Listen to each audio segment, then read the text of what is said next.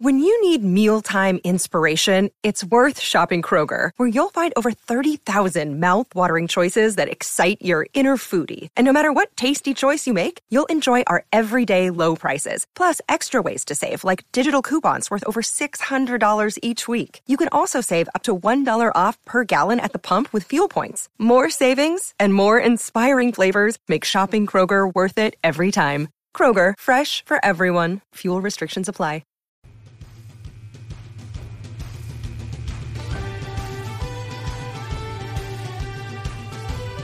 This is Irish Illustrated Insider, brought to you by IrishIllustrated.com with Pete Sampson, Tim O'Malley, and Jack Freeman. I'm Tim Priester, and it is finally game week. We've been waiting a long time for this, as have Fighting Irish fans and college football fans all over the country. And a lot has happened since last week. The naming of captains, which, Tim, you and I speculate about every year and get it wrong every year.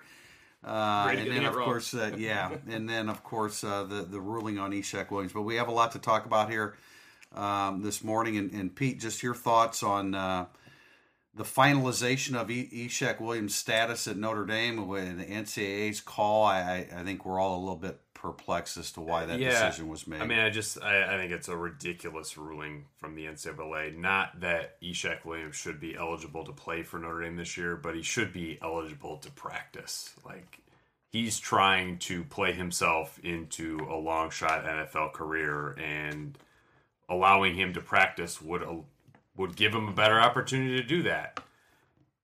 So I just don't understand. It's a punitive punishment with no upside. I don't understand what the NCAA's point is there, other than I guess they take academically very seriously. But if Notre Dame has found Ishaq Williams to be a capable student and it wants him to work on his degree, and he's in good standing academically, or at least good enough to be enrolled, then he should be allowed to practice. I don't understand it either. It's the strangest thing that I know there's separate cases, and that's the answer every time.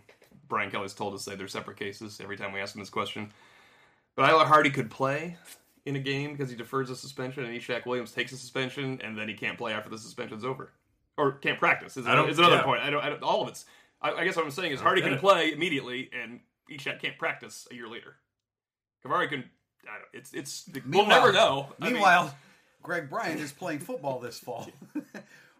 Another sordid story. Yeah, and I realize it's not a high level of football, but yet he is on the field, and he'll be rushing for a lot of yards this fall and putting himself in position to parlay that into. I guess he's already. It's not transfer from Notre Dame. I guess he's already done that, but it certainly doesn't look like he'll be ever back at Notre Dame again. Yeah, he will not be back at Notre Dame. That would be a absolute stunner to his father, who told me that Greg just doesn't have the maturity to make it back to Notre Dame right now. And as much as the dad was trying to push and pull and plead and prod to keep Greg here in the first place, at this point, Greg Jr. is making his own decisions now. He went to ASA on his own, really against his family's wishes. So he's I think, out of Notre Dame's consciousness at this point. I'll be tracking him this year if I can figure out how to get stats from ASA junior college games. But I mean, you won't see him in a Notre Dame uniform again, ever. Like, that's just not happening. I guess a positive. I mean, he's under the guidance of Ernie Jones, who's a sharp guy and will do his best to keep him on the straight and narrow. But there have been a lot of guys that have tried to do that, led by Tony Alford and Autry Denson, and it just didn't work. I think, it's a positive in that he can play somewhere next year now.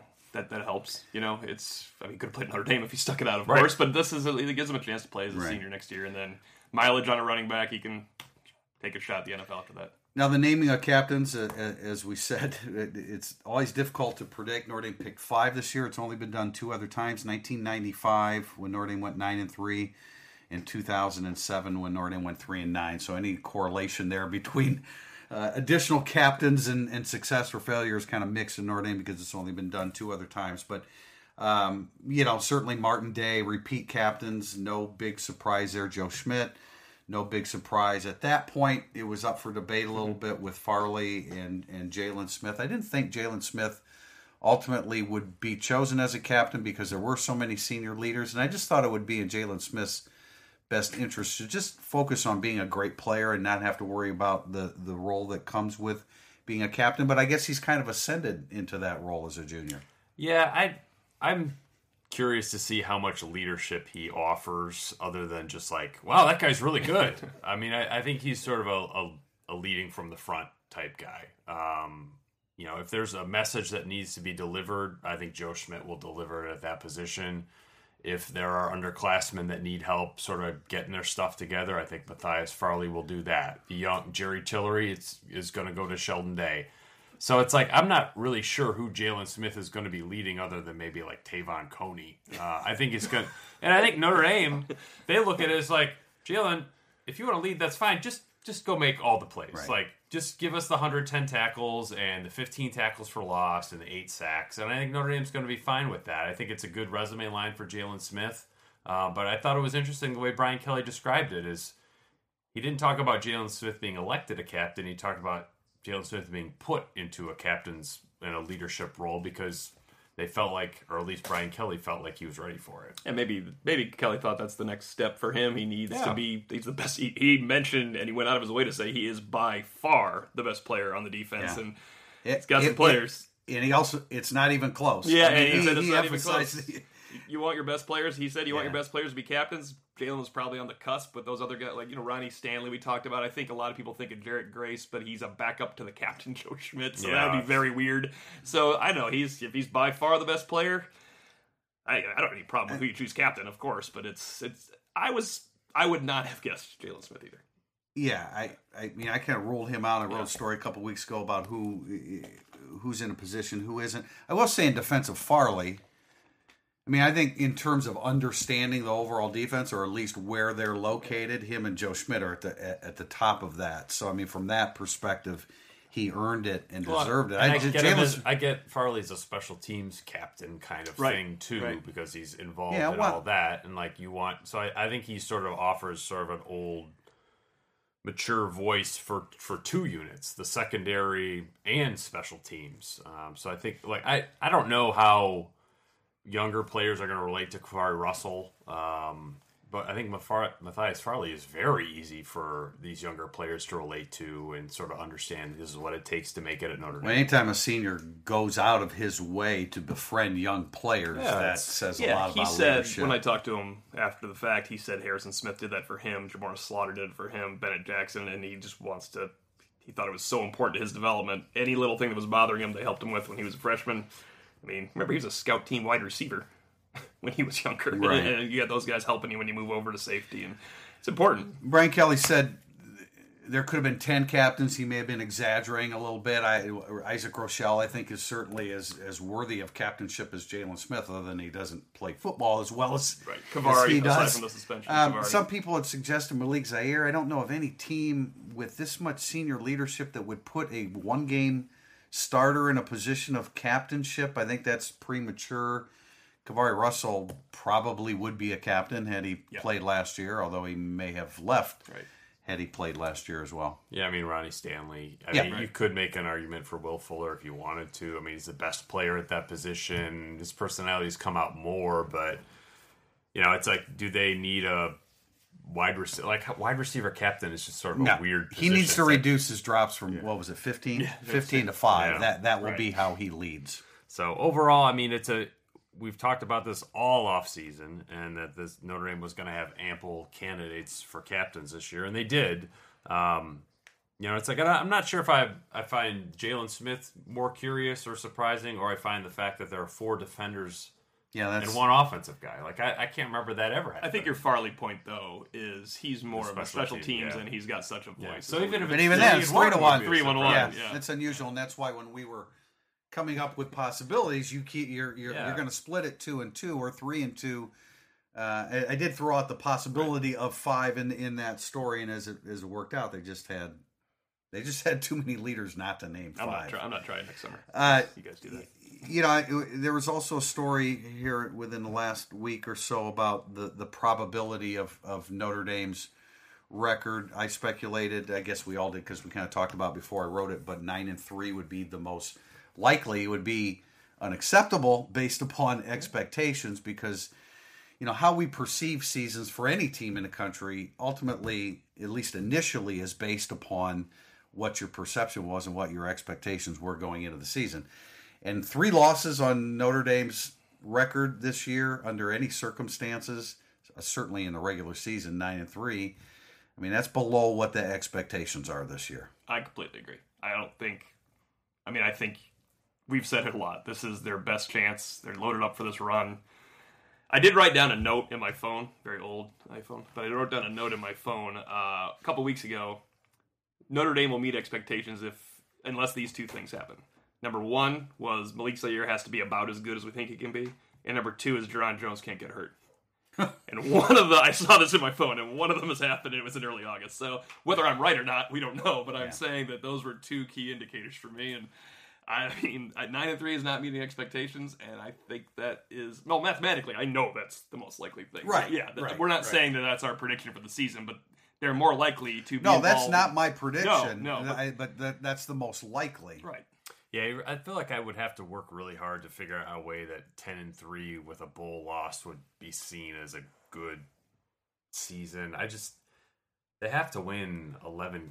They have to lose 2 games or less. Yes, exactly. 3 is the problem. 3 losses is the problem because you play so many games, but once you've lost that second game, you're out of contention, and once you lost the third, you're nowhere near contention. Now, 11-1 with a bowl/playoff loss. Oh, that's great. Take it. 11-1's a great year no matter what. That's true. There's other team has scholarships too. You play Auburn, in December 31st. If you make the playoffs, everything else after that that's true. Is a bonus. Although you could be 11-1 and not make the playoffs, and then if you lose that bowl game, there's a higher degree of disappointment. If they go to, I think I saw a projection of them against Boise State in the Peach Bowl. If they're 11-1 and they lose to Boise State, and they finish 11-2, It's so possible because you don't care as much either. I mean, that December 11-1, and you're playing Boise State instead of the playoff. Keep in mind, Boise State is probably not going to lose. Do they play Washington? They do. I think they open with Washington. Yeah, so it's on Friday night. I mean, there's a good chance that they ultimately don't lose, and then that throws everything into I think the drop off of playoffs to Boise State in the Peach Bowl. I know Boise State's a very good program. That is a huge mental drop off. Oh, no doubt. I mean, no doubt. You don't think the Mike Sanford Bowl is going to carry the day? He might be that It'd good. be a great storyline. Yeah. It'd be a tremendous storyline. Okay, we'll come back for segment 2 and take questions from our readers.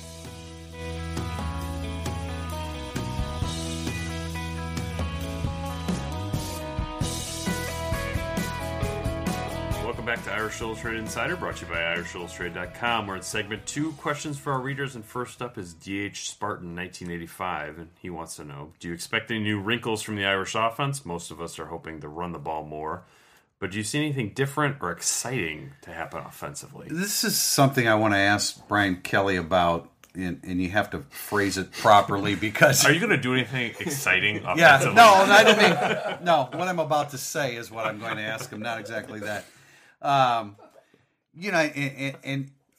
you bring up Stanford to him, and he's been sensitive in the past. Like, what do you think I need to do what Stanford does to be successful? But having said that, Mike Sanford was at Stanford where they had tremendous success with multiple tight ends, and the tight ends and all the discussions that we had with him last week or whenever it was that we talked to him, talked about using multiple sets. I think Hounsell said 3 at a time. Now, I don't think that that's Brian Kelly's MO, but I wouldn't be surprised if Mike Sanford came to Notre Dame with some ideas about how to really accentuate the tight ends, considering how well Stanford executed that. I think there'll be multiple wrinkles in the running game, in their power running game, that we'll probably only be able to discern 1 or 2 of them, to the naked eye. But I think there'll be a lot of little adjustments that go on with who they pull, with when you have multiple tight ends, all the different things you can do, going unbalanced like Stanford did, as you said.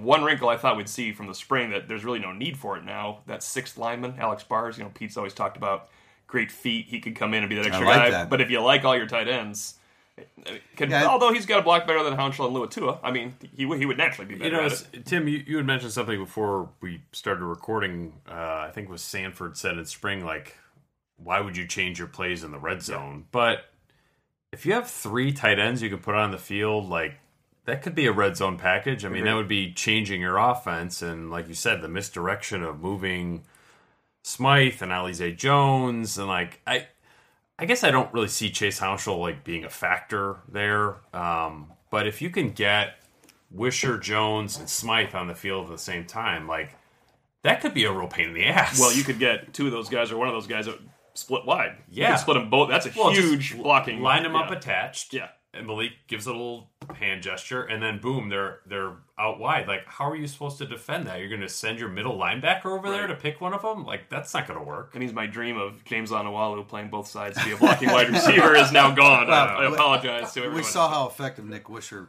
was in red zone goal line situations or planting himself on the goal line. And getting back to what you said, Tim, about wrinkles with the offensive line. Quentin Nelson is a big, strong, and more mobile offensive lineman now than he was. He's dropped a little bit of weight, so I can see them getting a guard out and spin. Not so much Elmer because I'm not sure that that's his. It isn't his game, but with Nelson, I think you've got some options, and they've always, Brian Kelly's always done a lot in moving his tackles. Well, and in theory, this should be Brian Kelly's best center that he's had in 6 years. I mean, Braxton Cave was a good college player, but short-armed. Right. Not super mobile. I mean, I'm not saying he was unathletic, but Nick Martin, a healthy Nick Martin is a fifth-year senior. He should have a really good year, and they haven't had that kind of power player at the center position that can also get out and get to the second level like Nick. And you mentioned the tackles; they can both really move. Like we know Stanley can move, but McGlinchey is a very good athlete out there. You can pull McGlinchey. Tackle eligible pass. That's right. That's going to be the exciting part of the offense. Is going to throw the tackles. Can you imagine?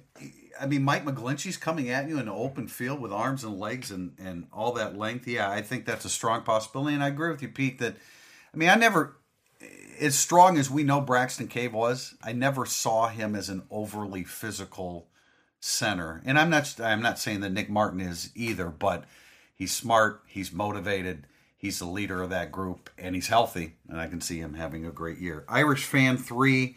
Every year it seems that an unsuspecting quarterback comes in Notre Dame Stadium and plays well, either winning the game for his team or keeping it closer than it should have been. Do you see either of the Texas quarterbacks being able to do that this weekend? Please, for Notre Dame fan sanity, say no. I definitely don't see Tyrone Swopes being able to do it. I think Gerard Hurd could be a little bit of an issue, maybe for a play here, a play there. Not enough to lead that offense, it was inept last year. Now they have a new offensive coordinator. I mean, keep in mind, Gerard Hurd has never stepped on a college field before, so I don't think you're going to get more than a flash or two. But Tyrone, I think Notre Dame still has quite a few questions at safety based on the way Brian Kelly described Shoemate and Redfield last week. I just don't think Tyrone Swopes is going to be able to do anything about it. Yeah, I never thought Zach Frazier or Cameron Dantley were going to do anything about it either, but it's a much different Notre Dame defense, obviously. I would be surprised if Texas's quarterback wins it. I mean, next year with Kyle Loxley might be an interesting thing down in Austin. I'm always wary of a guy that can come in with not any film on him that can beat you with his legs. I just think fully healthy Notre Dame, this team can run defensively right now. They're fast when fully healthy. I mean, this unit can run. Usually it's a guy that comes in and an athlete messes you up a little bit because you can't run with him, but you're not running away from those guys. We don't know what we're going to get from Tyrone Swoops. I mean, certainly, why can't he be improved? I mean, we expect to have Notre Dame players coming through the second time. Why can't he be improved? Sean Watson, the offensive coordinator, they're running the spread. He's the guy that developed Teddy Bridgewater. The defensive coordinator, Vance Bedford, made the comment, I see a different guy in referring to Tyrone Swoops.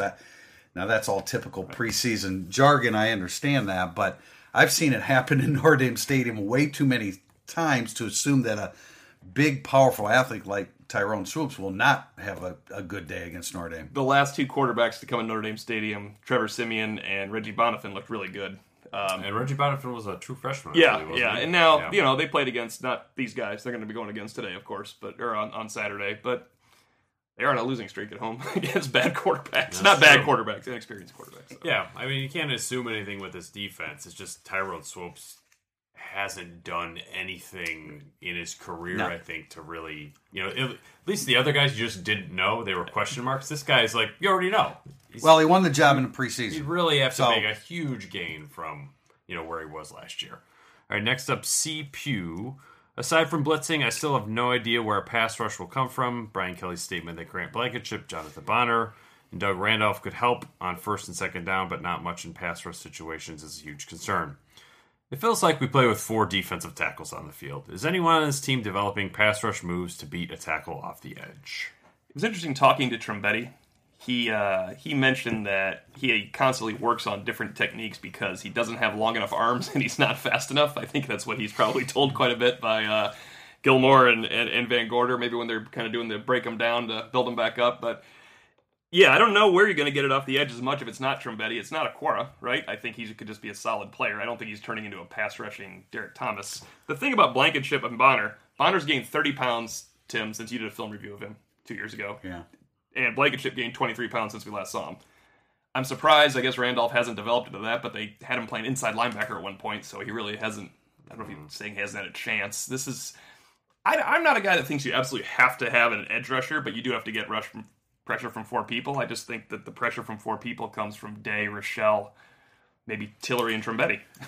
Some zone blitzes where defensive linemen drop back. Yeah. I mean, first of all, 4 defensive tackles? There isn't anything about Trombetti that says defensive tackle. Aquara, I agree with you, Tim. I mean, I don't think he's going to be a 10-sack guy, but I do think that he has some pass rush skill and some athletic skill, and he's up to 270. I mean, I don't know what to say to make you feel better. It is what it is. It's a much more veteran defense that's probably going to be better against the run than they are rushing the passer. But that's why Brian Van Gorder dials up all these different type blitzes to compensate for what you lack in a 4-man rush. I mean, this is the weakness of the team. Yeah. This is something we've known for 9 months. I mean, since last season ended, it was where's their pass rush going to come from? They haven't created anything. I mean, you just can't. This is, to me, pass rush ability is sort of like arm strength with quarterbacks. You have it or you don't. And maybe you can move up the dial a little bit, but it's not going to be a massive improvement. Probably the most dramatic increase I've ever seen was with Tommy Reese from one year to the next with arm strength. Yeah. But foot speed, not so much. That didn't improve. I agree with you, Pete, that Sheldon Day is a guy that can give you more pass. Yeah, I mean, he can. I think Trombetti has the highest upside with regard to that, but that's why they're going to move Sheldon Day around. And if you do get a little bit of pressure on the outside with your ends, I think that's going to open things up more for Sheldon Day. And I love the idea of Jalen Smith coming off the edge because they do have to use that. First of all, he covers more ground. If he could be blocked by a running back, it's over. But I also like the fact that when you're doing these zone blitzes and you have Trombetti and Day and guys coming from different angles, if Jalen's one of your guys covering, dropping back on the running back out of the flat or the tight end, go down the seam, you're in good shape because you have Kavari and Luke outside. You can hold up sending 6 guys if Jalen's one of your guys in coverage because he can run with everybody. That you don't want to send necessarily. I know he might be your best pass rusher off the edge in terms of speed. Right. He's definitely your best coverage linebacker and maybe the best guy. Well, that's where losing Sean Crawford is significant because I think that gave them confidence to, okay, we can go ahead and send Jalen Smith because we have Crawford, it's lightning quick. I mean, why I like the zone blitzes with Trombetti and Aquara is that they probably weren't going to give you much of a pass rush anyway. So just drop them into coverage, and then you have some misdirection happening there. And when you're sending Jalen Smith or even like Joe Schmidt up the middle, I thought he was pretty effective last year. Shoemate did a good job of that, I thought. Be curious to see if Redfield can amplify what he was doing. I think Kavari Russell is going to be, he could be a weapon. Look, you're going to have to be creative. There's no easy answer, and there's no team in the country that has an easy answer to every aspect of the game. Kavari used to do it. It seems like 10 years ago, but he did that as a freshman. He would come off a long time ago. Okay, we have a question from Irish Doobie. Irish Doob. Are you able to compare the chemistry with this year's team and the 2012 championship run? Obviously, there's leadership across the board, but it also seems this team does not have as many bad apples. Insert your list of bad apples, I guess, from 2012. Perfect storm this year? Well, I mean, Aaron Lynch wasn't on the 2012 team, and he was mentioning this question. I don't know. I don't know. Bad apples is like you could have guys on this team looking ahead to the NFL draft next year. That's going to be sort of a human nature thing that I think Notre Dame's going to have to fight quite a bit. So I don't know. I think that that year's team, when we were talking about captains earlier, if you could get sort of Jalen Smith's athletic ability and Joe Schmidt's respect for the team, you'd have Manti Te'o. And what that team had was this best player was also its best leader. This team doesn't really have that dynamic, but I think that was really important for that squad where they had their, a Manti Te'o personality to drag everything along.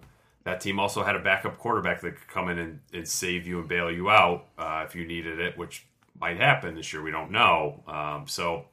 Is the chemistry better on this team? I don't know. I mean, I think that team had some chemistry issues too with like the Reese Golson stuff in September. I mean, that was a little bit awkward. I think this team has good chemistry. But do they have that Te'o personality on it? I'm not so sure they do. It's hard to compare the 2012 team because we know how they were able to pull through so many things and win and get to the championship game. I like every aspect of the leadership of this team. I think Pete made a good point about some guys looking ahead.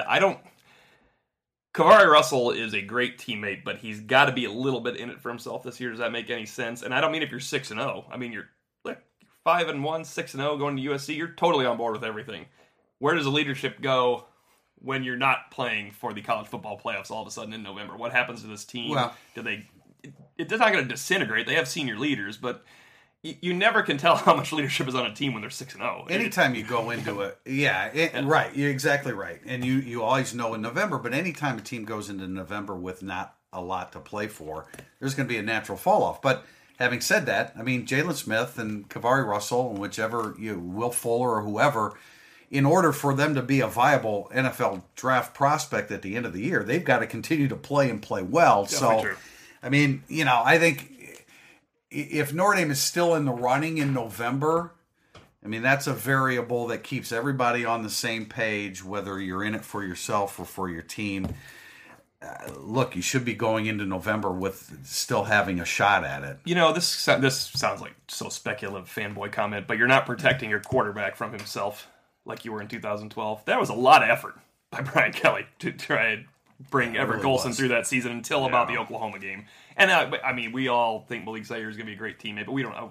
Our proof is from when he was a first-time starter and had a good day on a month to prepare, and had Everett Golson. 30 days preparation. Right. And had Everett Golson to bail him we out. just think he's going to be that way, though. Yeah, chemistry looks good. We'll see what happens. You never know until you get into the heat of battle. But I do think even a guy like Chase Hounsell, I think he's a chemistry piece to this, which is why he's back. I think he's well liked and respected by his teammates for what he's done to come back. I think there are several stories. You like want that. back of your roster chemistry too. You don't want everything going wrong back absolutely. there. It's that's important. It's taken for granted. Okay, finally, Todd Lighthouse 5 over under 6 freshmen see action against Texas on Saturday. Over, I easily over.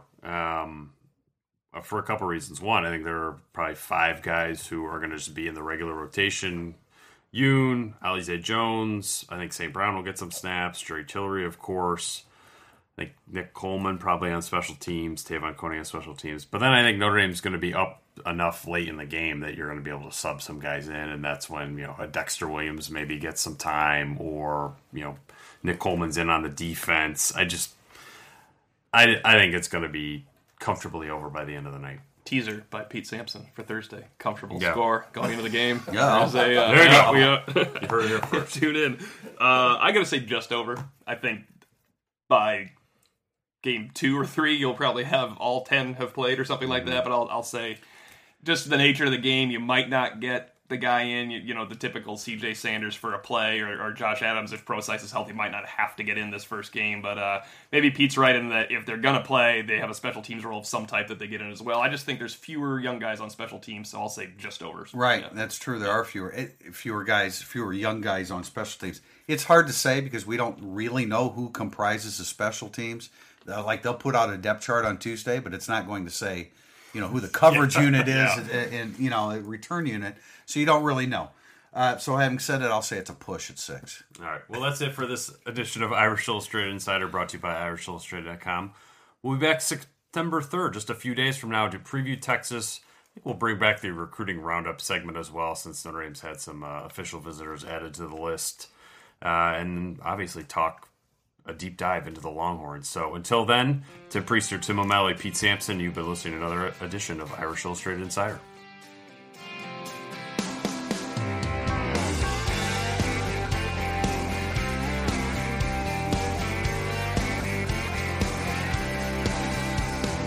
One day I'll slow and way down, spend my weekend in a swing out on the wraparound. Oh, but these days I'm on a mission to get these wild